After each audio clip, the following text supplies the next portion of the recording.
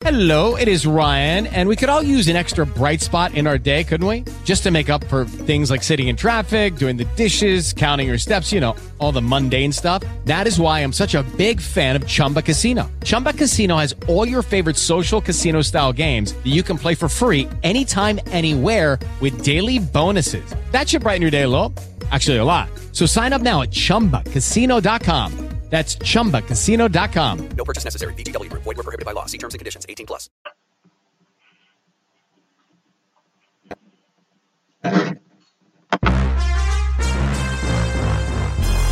Broadcasting from Atlanta, Georgia, home of the world's greatest artists, TLC, Gladys Knight, India Ari, Indigo Girls, and Hartsfield Atlanta Jackson Airport, the Falcons, and Clark Atlanta University.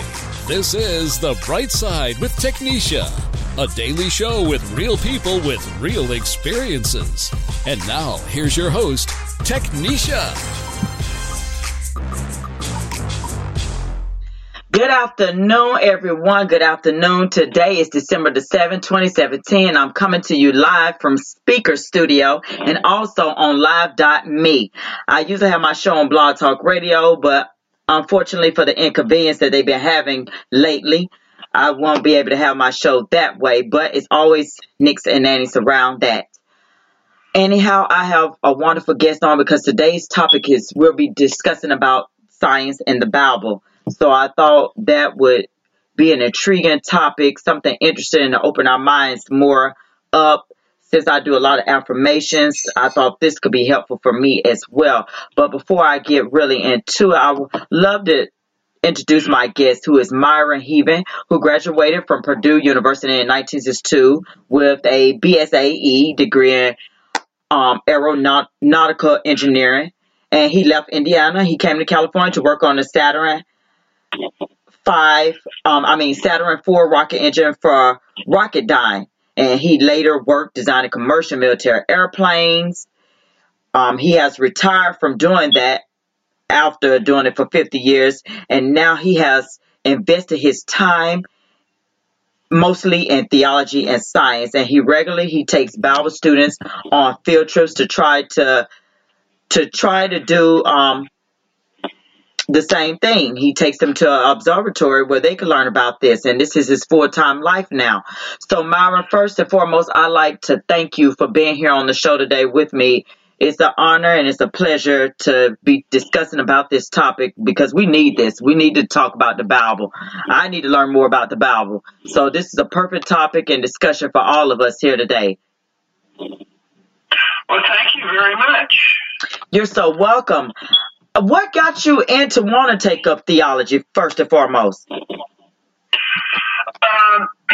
guess when I was growing up in high school, my local pastor asked me if I would like to be a Methodist preacher. And I was torn between that and engineering, but I actually felt like my true calling was probably more towards engineering. But later on in my career, about 15 years ago, I got far more interested in theology. I was getting tired of working for Boeing. That was about 40 years into my career. So I actually got a degree in theology from Talbot Seminary, a local seminary in La Mirada. So I've always shared a love of God's universe and nature, stars, and astronomy. But I also, I think I was teaching 7 Bible studies at that time. I teach a whole bunch today, and I lead a couple of worship services. So I think after you've had a career in aerospace for about 50 years here, that kept changing, but the Bible never changes. Theology doesn't particularly ever change. That's a quick summary. Well, I appreciate you for that quick summary. But getting right into it, we're here to discuss about science and the Bible, and simply your expertise say on how science and the Bible simply cannot conflict. I think people's understandings can conflict, but God wrote two books. That's the way I think of it. He spoke the universe into existence, and he, in other words, this world is his creation, and this world speaks to God. And if you have an open mind and you look at the stars and the moon and the sun and all of the creation, you're kind of led to God, frankly. And then he also wrote the Bible. Well, I don't mean he also wrote it. He absolutely wrote it through human authors, of course. But they both speak to God. And the Bible has a lot of positive things to say about science in it. Okay, now we know the Bible is not technically a science textbook, but it's accurate when it mentions matters of science. We could consider some examples showing that science and the Bible agree, and that the Bible contains scientific facts that differ greatly from the beliefs of many people living at the time it was written. For instance, I know you said in your email that you're getting started with Genesis, which most of us have started off with that. Genesis chapter 1, verse 1.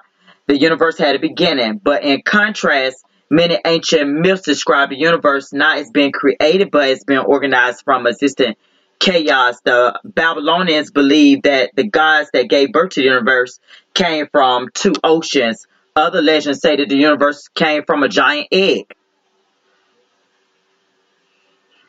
I think the basic teaching I know, at least through a seminary, would be the Bible would generate the universe was created Neho or something like that, the Latin expression for it was created out of nothing. God created the universe with a word. He spoke to the universe. He said, "Let there be light," and there was light. And there's a lot of controversy concerning Genesis 1, and I think it would be wise to avoid that controversy. But I have taken seminary classes specifically on Genesis 1, and there really doesn't seem to be any conflict, as far as I can tell, between science and what Genesis 1 says. In fact, I'd say just the reverse. Genesis 1 was written by Moses, who he wrote the Torah, the first 5 books. And what's remarkable is that this man, he probably never traveled any more than 500 or 600 or 700 miles from where he was born. He lived, 3,500 years ago? But we can take his writings today, and if you have a scientific persuasion and you're up on your science, let's say you're a research scientist, you can read Genesis 1 and understand that it's just as accurate today as it was 3,500 years ago when it was written. And the only way that could be is if God wrote it. I mean, the order of creation in Genesis 1 is very similar to the order of creation of the very latest, what the latest of science would agree with. It's almost like a proof that there is a God. Not a complete proof, but it comes close. Scientists today would read it. In fact, Genesis 1 is for all ages, all cultures. They can understand it, and it's meaningful to them. Yeah, now I will have to agree. I'm going with you on that one, Myron. Yes, I am. I'm agreeing with you. I'm keeping up. Now, just as far, how does nature clearly reveal a divine creator? That's what Romans chapter 2 says. When you, I guess one way to put it is to watch a 6 or 7-year-old child watching ants crawl up a tree. I mean, they are just fascinated at nature. Children tend to believe in a God. It's like they're born with that belief. Later on, they have problems. But whether their parents believe in God or not, they just tend to believe in God. You look at the stars, and depending on your background and your understanding, they speak of God. Astronomers will tell you they came from a pinpoint of light. The astronomers would say about 13.8 billion years ago. Other people would say they were born about 7,000 or 8,000 years ago, but whatever. It doesn't seem to matter. The stars just, you're overwhelmed by looking at what God made. Or you can look at DNA, or you can look at a microscope. And you're just amazed at what you see in the microscope. Wherever you look in nature, whatever you see, you can see the footprints of God. Yeah. Yeah, you can. You sure can. I think my mother used to have that. It was, what was it called? Anybody who was growing up, it was called Footprints. So that made me think of that relation to that photo. It was called Footprint. I can't even think of the words, but I could just see the image up in my head. But Myron, do you agree that there are scientific errors in the Bible, such as the myth about the Bible says that the universe was created in 6 24-hour days? That's probably a good thing to avoid getting into big discussion, because it tends to lead away from God. But I think of Genesis chapter 1. The purpose of Genesis chapter 1 is to introduce us to God. Yes. That's the basic purpose. Let me introduce to you Genesis chapter 1, which says, let's describe who God is. God is the one who made the universe. So what's happened is we're interested in how the universe is made. So we're interested in arguing about the universe. But Genesis 1 is actually about introducing us to God. And this is the God who created the universe. So the concentration is on God. And I would say that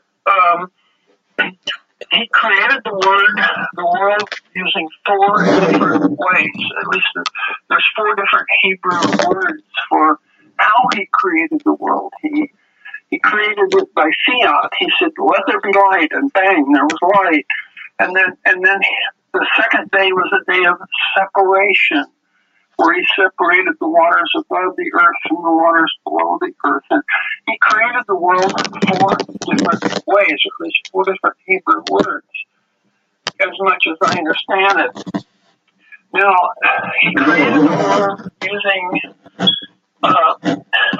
6 or 7 days. And that's a fascinating subject, too, because the word for day in Hebrew is yom. And what we forget is in the Hebrew language, at that time, there was only 2 words for time. And one was yom and one was something else.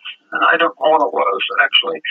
But yom could mean an hour, it could be a minute, it could be a day, it could be a year, it could be a period of time. And if you look throughout the Old Testament and add up all the meanings of yom, about half of the time it means a 24-hour day, and about the other half of the time it could be an age, it could be an era. It has all sorts of meanings. You just said it was a day, and people assume it was 24 hours, but that's not what Scripture says. I need to give you a specific quote. Go ahead. Let's look at Genesis chapter 2, and let's look at verse 4 in Genesis chapter 2, okay? Okay. It says, this is the account of the heavens and the earth when they were created in the day that the Lord God made heaven and earth. Okay? So he made the heavens and the earth in a day. And how long was that day?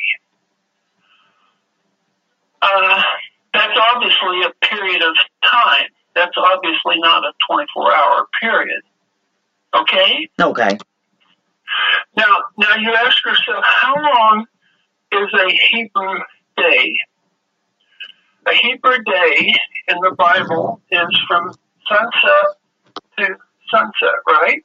Right. Okay. In other words, when the sun goes down on Friday night, that's when Sabbath starts, and Sabbath ends when the sun goes down, right? Oh, yes. Okay. But that's not a Genesis one day at all. Genesis one day, it says, and there was evening, and there was morning, the fourth day. I'm reading from Genesis 1, verse 19. So in Genesis, a day is a period of light, followed by a morning and an evening. That's not a biblical definition of a Hebrew day. And that definition of a day is totally unique to Genesis chapter 1. Everywhere else in the Bible, it refers to the Hebrew 24-hour day as sunset to sunset. Occasionally, sunrise to sunrise, by the way, but usually sunset to sunset. So most people miss that. The definition of a day in Genesis 1 is entirely different from anywhere else in the whole Bible. And also what's kind of unique is that at the start of Genesis 2, it talks about a seventh day, right? Right. But we miss the fact that there's no recorded beginning or any recorded ending to the seventh day. That's what we miss. So I talked to several people, and they say, well, Moses just left it out. He just forgot to include that it had a beginning or an ending. But I think that's wrong. You don't add things to the Bible just because you think they ought to be there. You read them as they are. The seventh day was blessed, and the seventh day was sanctified.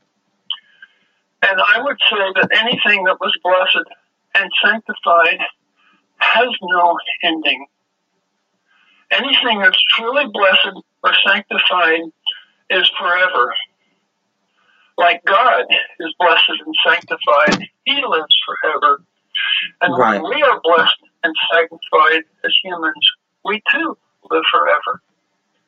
Exactly. So, And you have a lot of people who don't believe in that. I have ran into a few atheists. As far as growing up and working now, my job, I run into them. I would say that as far as I could tell, when you talk about how long a day was, or whether it was 24 hours, or whether it was an age, or whether it was an era, Right. That raises so many red flags and gets the blood pumping so fast Mm-hmm. that if you're not careful, you can go down what I call bunny trails. They're false trails. Right. Well, that becomes the big thing. The big thing is, who is God? The big thing was, see how God is the one who made the universe. That's what's important. And what's important is not how He created the world. What's important is He created the world. Yes, It's He did. all about God. And Genesis 1 is all about introducing us to God. Of course, Genesis 1 would introduce us to God. Now, of course, this introduced us to God. I want to make sure I'm certain. Did he have anything to do with writing Genesis? Moses wrote the entire first 5 books of the Bible. Okay. Genesis, Exodus, Leviticus, Numbers, and Deuteronomy, except at the very end of Deuteronomy, it describes his death. So obviously someone wrote that after he died. A little bit right at the end of Deuteronomy, obviously, because it describes what happens after he died. But yeah, Moses wrote the first 5 books of the Bible, and that's commonly called Torah. Okay. Now, Myron, you get some people who reject the idea that Moses wrote the first 5 books of the Old Testament. Why is that? Why you think? In a way, it doesn't matter. Right. Because God wrote the first 5 books of the Bible. Yes, sir. Yeah, there's all sorts of theories of authors and documents put it together. And, yeah, there are some very respected professors and very wise people. But I don't know why, but that's never particularly appealed to me. Right. It's just a great way to go intellectually that kind of misses the point. The point is not who wrote it so much as the point is, what does it say? Yeah. Okay. That's a little bit better of an understanding. Now, we've been talking about the nature and some of the scriptures, but how can we use nature to really understand the scriptures in itself, especially for ones who are getting into reading the Bible, trying to understand it?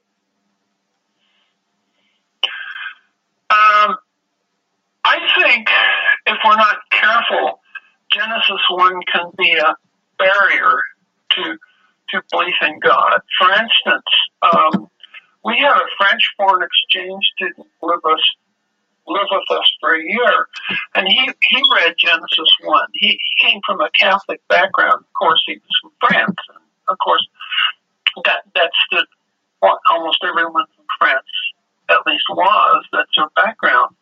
And he read Genesis 1, and he says, how could the Bible possibly be true? Look, it says the Bible was created, the world was created in 6 days. Oh, that's false. Science says it's created in 13.8 billion years ago. And he says, how can anybody believe that? So it just turned him off on religion completely. So it can be a barrier because look how many of our young people have abandoned the church. What we need are people that can explain how, in this age of science, that Genesis 1 makes sense. So we have to have, we can't go around and say, well, the Bible's wrong. The Bible is not the authoritative Word of God. Look, it has a world created in 6 days, and science is 13.8 billion years, and use it as an excuse. Therefore, I don't believe in God. That doesn't compute in my mind.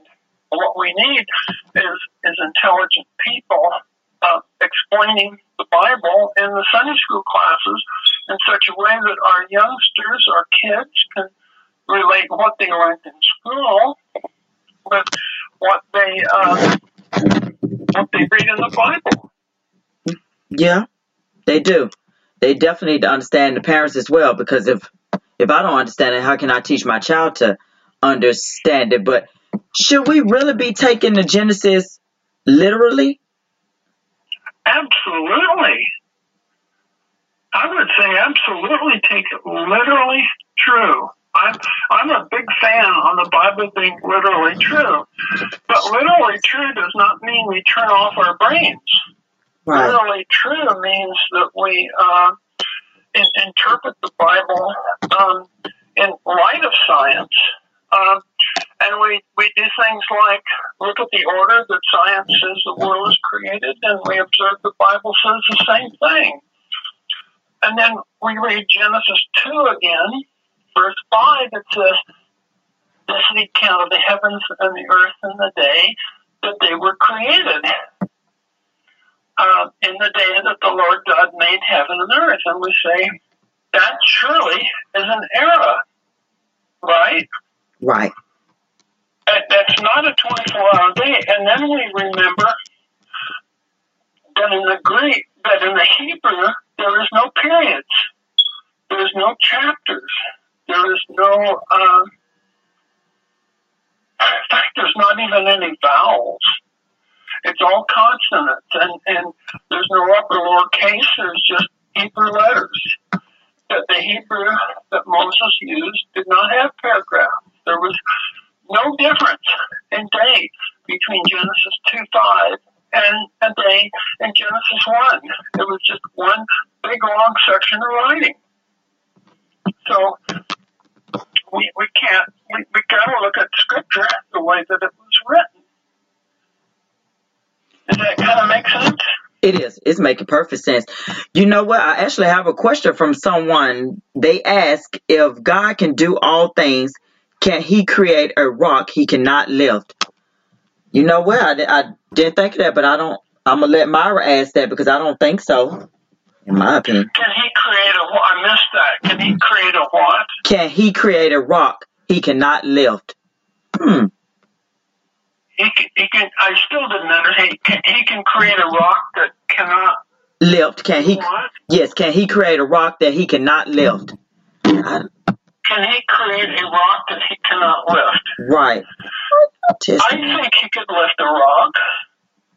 I believe because so too. When Jesus walked into Jerusalem, it says, "If we silence this, the very rocks will cry out."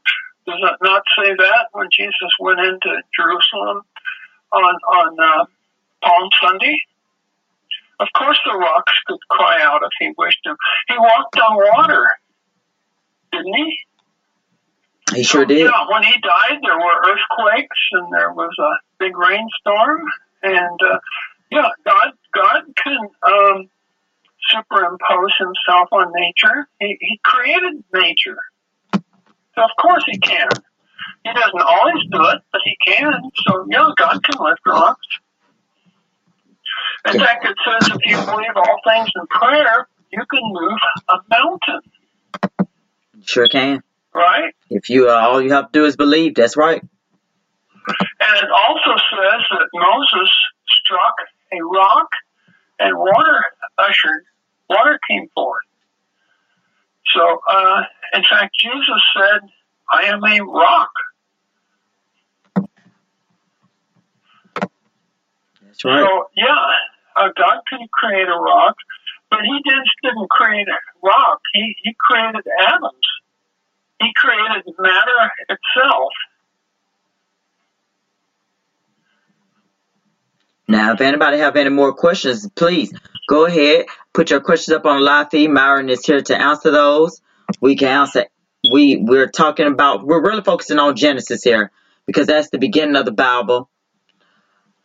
But, what you think, Myron? We're getting close. I believe that we're starting to we're living in the testimonies now. We're living in the revelations and everything. Just looking at the way things are changing, the weather, all these crime, this violent chaos going on around us.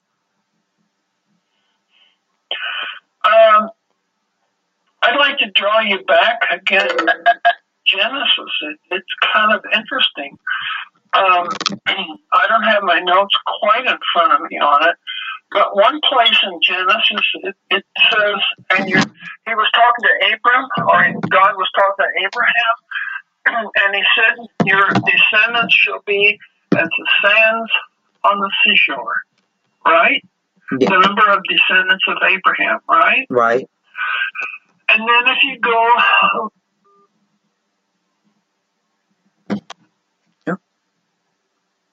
Hold on, everyone. We look like we got disconnected. Oh, it appears that Myron's call have dropped, everyone. Let's see if we can get Myron back on the line. You are not able to complete this. Uh-oh. And that is such a good discussion. It sure is. Great discussion. Yes. We're going to see if we can get Myron back on quickly as possibly. But while we do that, we'll just play some tunes at the moment.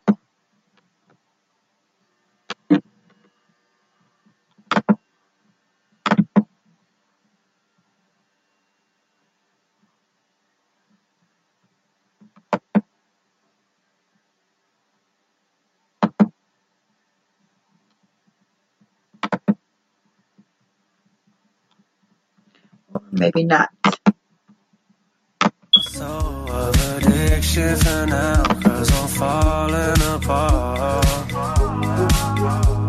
In the meantime, we're going to get Myron back on the line. That's what we're going to do. Just like picket fences. You got issues that I won't mention for now, 'cause we're falling Apparently, I cannot get Myron back on the line. like it just disconnected, I guess. I don't know what happened there, but it was an interesting topic.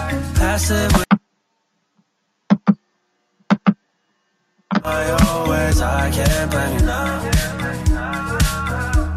Oh. Passionate from miles away. Passive with the things you say. Passing up on my always. I can't blame you now. Oh.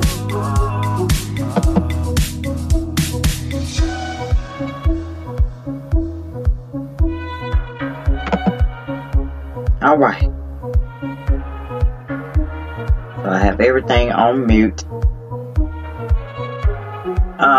Tony, let me see your phone. Listen, all that building just from a distance. I think we should rule out commitment for now, 'cause we're falling apart. Leaving, you're just doing that till you even. Don't pick up the pieces, just leave it for now. They keep falling apart. Passionate from miles away. Passive with the things you say. Passing up on my always. I can't blame you now. Oh. All right. We gonna have this show one way or the other. I don't know what happened, and I'm not trying to figure out what happened. It looks like it just completely went off on me, y'all. That's up. Like, I don't understand. Like, my phone just went completely boom, boom.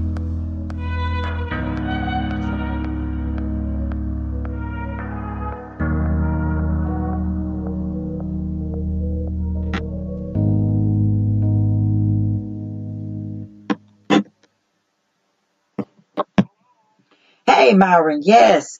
Got you back on. I don't know what happened. The line ended up clicking off. Let me put you back on speaker so we can continue this show because it's a good show. Okay, everybody. I have Myron back on. Thank goodness. So we got Myron back on. Don't know what that hiccup was, but I got him back on. And we'll edit all this good stuff and make it sound beautifully. Myron, we was discussing about Genesis. We was going into the creation. We left off with you talking about that. Yeah, what I was saying is that in Genesis, earlier, it said, and your descendants will be as the dust of the earth. That's Genesis 13:16. I'll read it. And I will make your descendants as the dust of the earth, so that if anyone can number the dust of the earth, then your descendants can also be numbered. And then Genesis 15, verse 5, says, and he took him outside and said, now look towards the heavens and count the stars, if you are able to count them. And he said to him, so shall your descendants be. And then the very next statement says, then he believed in the Lord, and he reckoned it to him as righteousness. In other words, this is prime Genesis territory. And that phrase, and he said to and he believed in the Lord and is reckoned in righteousness. That statement is all over the New Testament. But what most people don't realize, and I'm stalling, I'm looking through my Bible real fast. No, go ahead. In Hebrews chapter 11, it also says, in Hebrews chapter 11, verse 12, therefore there was born even of one man, and him as good as dead, that as many descendants as the stars of the heaven are numbered, and as innumerable as the sand which is by the seashore. In other words, the number of descendants of Abraham, and we are spirituals, will be as the numbers of the sands of the seashore and the stars of the heaven, both from the Old Testament and from the New Testament. And you say, how many stars are in the heavens? And the answer is 200 billion galaxies. And each galaxy contains a number of perhaps an average of 200 billion stars. So we have 200 billion times 200 billion descendants of Abraham. And you say to yourself, how many people live on the earth today? And the answer is maybe about 7 billion. Wow. There's a big difference between 7 billion today and 200 billion times 200 billion stars. So strictly looking at Genesis and looking at science, we know that there's going to be 200 billion times 200 billion descendants of Abraham that are going to be believers. So we're no ways near that number. Are you with me? I am. I'm keeping up. This is some interesting stuff, right? It is. So basically what I'm saying is just looking at the Bible scientifically, taking the Bible literally true, we're not even remotely close to the number of believers that are promised us in both Genesis and in Hebrews. So you are correct, in my view, in that we are in the tribulation period. I agree with that, by the way. Right. But I'm saying I would assume the future of mankind is to go to the stars. So I'm looking at things scientifically, but also taking the Bible literally true and saying, in other words, and maybe in the future people will look at these particular verses and say, yeah, our future is in the stars. You see what I'm saying? Right. But I mean, when we think about the Bible, well, of course, science can't tell us everything when it comes to this because, of course, as you said, with Genesis, we're talking about the beginning where God created heaven and earth. And at some point in the history time between 9 and 15 billion, what we're looking at 9 and 15 billion years ago, the origin of the universe began. But like I said, science can't tell us everything. Like the great mystery is like how that hot, dense spot, the first thing in the emptiness, the start of the universe got there. I think scientists ask the question, how did this happen? And religion answers the question, why did this happen?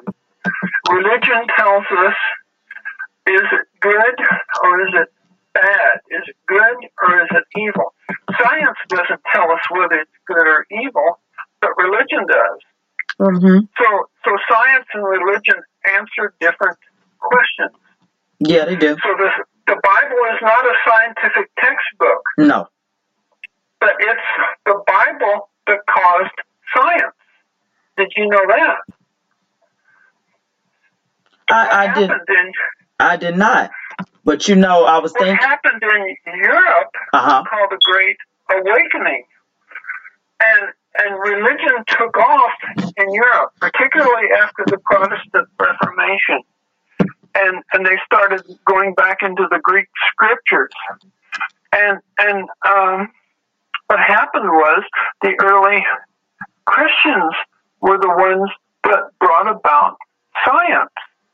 In other words, we have Sir Isaac Newton, we have Galileo Galileo and his little telescope, and we have all of these great scientists. They were there's like 30 or 40 or 50, Pascal was another one. So many of them believed in God. Religion took its start from the rise of Christianity in Europe about 300 or 400 years ago or so. Without Christianity, you can't have science. That's what I'm saying. Okay. So what happened is due to the rise of intellectual thinking, due to the rise in that Christians were the ones that started the universities. They started the degrees. They opened up the world to hospitals.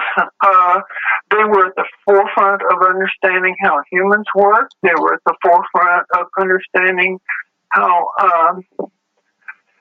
science works. They were at the forefront of astronomy. They were the ones that allowed science to start. They led the scientific revolution. But somehow Christians kind of abandoned science. In other words, they invented a railroad in England.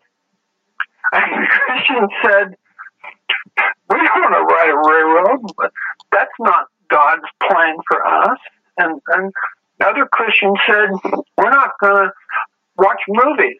Another Christian said, we're not going to watch TV, or we're not going to do anything. So they kind of abandoned, in the colleges and universities today, Christianity is kind of laughed at in almost all departments except for the sciences and psychiatry, incidentally. They are strongly in favor of religion. But a lot of the humanities and other departments and the media figures, they kind of abandoned Christianity. But science got its start from Christians. And Christians today should be at the forefront of science. Yeah. Most definitely. And I just feel like this, if we take it a little step farther, no worldview other than what the creator would likely have brought people to science. And yet it turns out that science is an accurate way of discovering truth about our world. That is, the scientific laws predicted by our worldview with a biblical concept of God and unexpected and any other worldview actually exists. Science, God makes absolute truth. In other words, God says, Jesus says, I am the way, the truth, and what is it, the life? Jesus is the truth, and the truth is there's a God. Yes, it is. And that's not where you ask a bunch of people what your opinion is and take a poll. That's Jesus says, I am the truth. There are absolute truths, but in science, who knows what is true? Today in politics, a guy can lie through his teeth, and people will follow him because he makes up his own truth. And Jesus says there is only one truth. I remember that so strongly. I remember I used to be a carrier boy in Indiana, and I used to deliver the Indianapolis Star newspaper. Right. And up on its masthead, it says, where the Spirit of the Lord is, there is freedom. So it's through God that we have freedom. It's through God that we know the truth. And truth means knowledge of the world around us.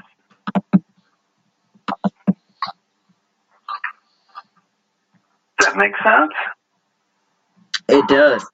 This is really getting deep into it because I'm seeing different points of the view, but it's all so passionate. It all boils down to this one subject matter. Regardless of how we even look at it, there's only one creator.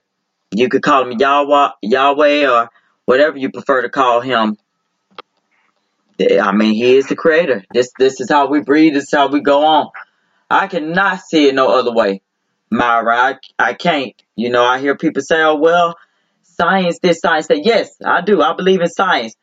But it has nothing to do with the fact of that you're able to breathe right now, that you're able to wake up, you're able to walk. The science is just understanding the world around us. Right. Understanding this earth, the moon, stars, all this good stuff. Proverbs would say, fear of the Lord is the beginning of wisdom. So if you are a wise person, the first thing you do is you fear the Lord. When you don't fear the Lord, you don't know anything. For instance, Putin in Russia, to me, he tells lies. He says, I don't do doping on the Olympics, or I did not interfere in the election of the USA. And he has control over the media in Russia, so he's very popular. And the belief is there is no God, and I can just tell people whatever I want to, and they will believe it. And there's a general belief that you can lie and you can cheat and you can steal because there's no God and there's no punishment. Right. But when you are afraid of the Lord, because you are going to get punished, you are going to get judged. I don't mean Christians are going to be punished, but I mean non-Christians are going to need serious air conditioning someday, or they're going to go. When you have this fear of the Lord, then you can start to understand. So fear of the Lord is the beginning of wisdom. So wisdom is leading a good life. It's knowing how the world works. Wisdom is knowing what to eat so that you don't destroy your body.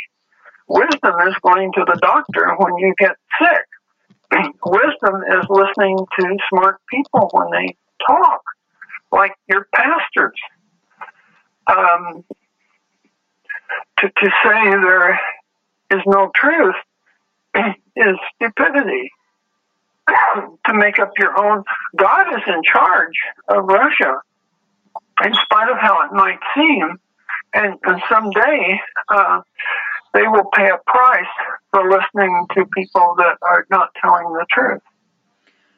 Now, I don't mind listening to a pastor, but also I feel too, Myron, you should know the Bible yourself because, I mean, anyone could tell me anything out the Bible if I haven't read it myself, of course. You could say the sky was created purple, and I will believe it because you're a pastor, and that wouldn't necessarily make you correct. So I believe as your own teacher, because we all can be our own teachers, we have to know our own information too before I even go to Bible study. I mean, Bible study is kind of like a reference. Like, I already know something, but the Bible study is a reference to add on in addition to, to clarify that, I read this correctly. But I'm not just going to say, because not all pastors are good. I'm just going to put out that not all pastors are, or the holy sanctified. Nobody's holy sanctified. Nobody's perfect. So that's what begin me when some people come up to you, I'm this and I'm that. Don't act like you so Christian, you so sanctified that my sins are bad, but your sins are okay. I was thinking about the fact when you said the seventh day, because my coworker and I was talking about that, the seventh day, on whether it was Saturday or Sunday, but the fact that the seventh day is the day that we all rest, that you're not really supposed to be doing nothing entirely, but we know the world doesn't work like that because people still have to work on that blessing and seventh day. But of course, that has nothing to do with science, but it is relevant, and that what Genesis said has been reflected in life. Today, all major religions have a holy day to rest. Muslims have Friday, Jews Saturday, and Christians Sunday. And other religions, we just take a day of rest, and even non-believers do it. So that matches perfectly with Genesis. But still, many question the idea that God will rest. Why does God have to rest? Again, it's not a scientific question, but it's compelling nonetheless. But why not rest? Christ, Moses, and Muhammad all rested, so why not God? Well, let me try to add in some. I did a master's thesis on the seventh day, so I tore into that. There are 10 commandments, okay? And the fourth commandment is to rest once a week, right? Yes. The Sabbath day, that is the fourth commandment, right? However, did you know that commandment is nowhere to be found in the entire New Testament? I did not know that. Pardon? No, I did not know that. All the other 9 commandments are in the New Testament. Wow. But the fourth commandment, to rest, is nowhere in the New Commandment, in the New Testament. And the reason is because Jesus is Lord of the Sabbath. That's in, I believe, chapter 12 of Matthew. Jesus is Lord of the Sabbath. The only way we can have true rest is to be a believer. We find our true rest through Jesus. You can rest all you want to on Sunday. Right. You can rest all you want to, or Saturday or Friday or whatever day you pick. But if you don't know the Lord, you're not really at rest. Your soul is all messed up. But if you are a believer, then you in fact can enjoy true rest. So that's why the fourth commandment is not in the New Testament. You can rest any day you want to. Okay, yeah. As an example, pastors tend to rest on Monday, right? Do you ever think about that? They take Monday off because Sunday is a work day. They have to preach the sermon. And I preached a lot of sermons, and that's really hard work. That's a draining experience. So they rest on Monday, and that's fine. So just some thoughts on what day we rest on. You can rest on any day you want to. Right. Okay. Does that kind of make sense? It is. It's making great sense. Someone wanted to know, because I usually don't go this long with my show, but since I don't have really the cutoff time, I'm going to get these few questions in, because someone said we are reflections of each other's mirrors. But someone wanted to know this, Myron. What do you think about the Vatican? About the Vatican? Yes.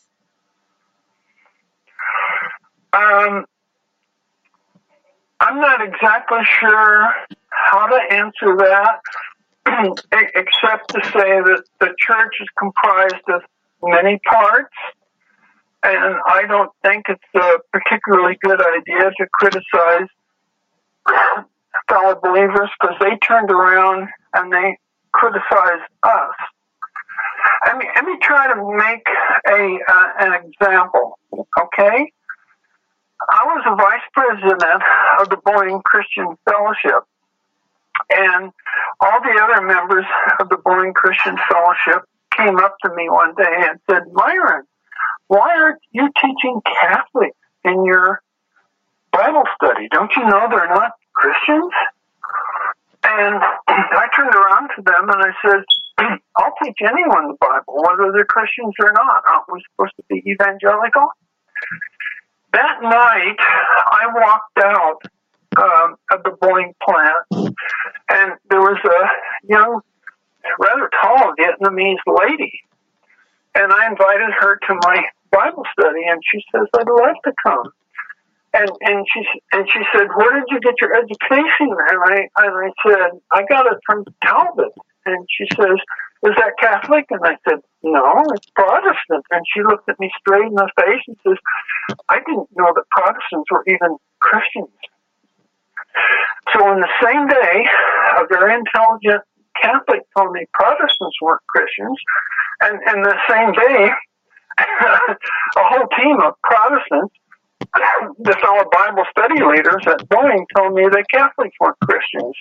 Well, someone's wrong. I think we need to have a more open mind towards Catholics. And I would even go so far as to say that a lot of my friends were Jewish, and they believed in God. They also believed in Yeshua, which is the Hebrew name for Jesus. I'm not saying all Catholics are Christians. I'm not saying all Protestants are Christians. But we need to have a somewhat open mind. So that's my story based on what I've observed in the real world. Well, Myron, does that seem fair? It does. It seems fair. That's what this show is all about. Asking the questions and giving fair questions and giving fair answers. And I do appreciate you for that. Myron, if I know, because we get close to time, I know we went overboard and everything, but I love to make sure everyone's questions are answered on here. just as much as possible. If anyone have any more questions, please let's make sure we answer them now, because Myron and I have to get up out of here. But I do appreciate everyone on the live feed for tuning in. This has been a great topic. I love discussions like this where it's not no one arguing about it, but you're just getting the message out there. So Myron, if anyone needs to get in contact with you, or if you have any more information to give us, we'd love to hear it. Yeah, my suggestion is to, I think when you have trouble understanding the Bible, or you discount the worth of the Bible, or you say the Bible is not literally true, I think you also tend to run down science as well. The two go hand in hand. When you say global warming is not real, I would say, then what do you believe about the Bible? How do you consider the Bible? That there is, when you have trouble understanding God, then you tend to have fights with fellow believers. You tend to have turmoil within your own soul. You tend to tear up the earth, and you have trouble getting along with people of other skin colors. But when you get a right relationship with God, then you also can have a right relationship with nature. That's right. And as my follower said, God is on love. Never fear. Never fear. But I tell you one thing, I definitely don't fear any human being down here on this earth. That's one thing for sure I'm not going to fear. Because if you're going to take me now. Because that's all you can do. You can take this body. That's about it. This is all it is. We just walking around in the body. My spirit's on the inside. But honey, y'all going to get me testifying up in here, Myron. Don't y'all start me up now.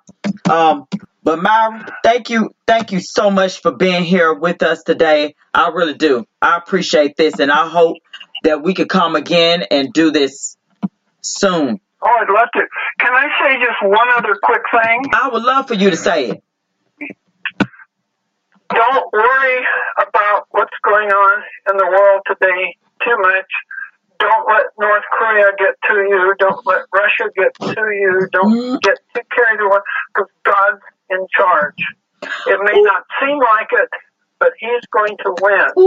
That doesn't mean we're going to get out of it alive. Yes. That does mean that He's going to win. So don't lose sleep over North Korea or whatever. Thank you for saying that last part, because so help me, I talk about this on my affirmations, and if anybody's interested in affirmations, please message me on that, because it's so powerful. We do it every single day, every morning, and that's what he was exactly talking about on the affirmations, of how we cannot let the media play this fear on us, because we all have a purpose here. Don't everyone agree? We all have a purpose and a mission here. So don't let them play on you. That the shootings that's going on, the issues in Korea, don't let it take away from what we are here for. Myron, thank you for that message. I really do. But before I leave all of you, you know, regardless if I'm on Blog Talk Radio or wherever I'm at, I'm giving you this truth for the day from my friend Mary Ellen Signovich, who was a former guest on my show. I would rather make a mistake than miss out completely. How many times in your life have you heard someone say, I really don't want to make a mistake? This type of behavior all allows someone else to control your choice, and you end up missing out on a fun activity, experience, or opportunity for friendship. Most people, in truth, are not afraid of mistakes, because all of us make many every day. You are looking for someone else to blame in case you do make an incorrect choice. Your ego always wants to reassure you. Today, make a resolution to always learn from your mistakes, because they are the most valuable tools you have at your disposal. Enjoy the day, everyone. And if you listen to the replay, please make sure you share it with your friends and family. You can catch the archives at www.brightsidewithtk.com. And thank you for listening, and have a blessed day. I'll see you next time on The Bright Side with Technisha. God bless. Thanks for listening to The Bright Side with Technisha. If you like what you heard, tell your dad, mother, cousin, uncle, whomever. Be sure to check out the archive section at www.brightsidewithtk.com.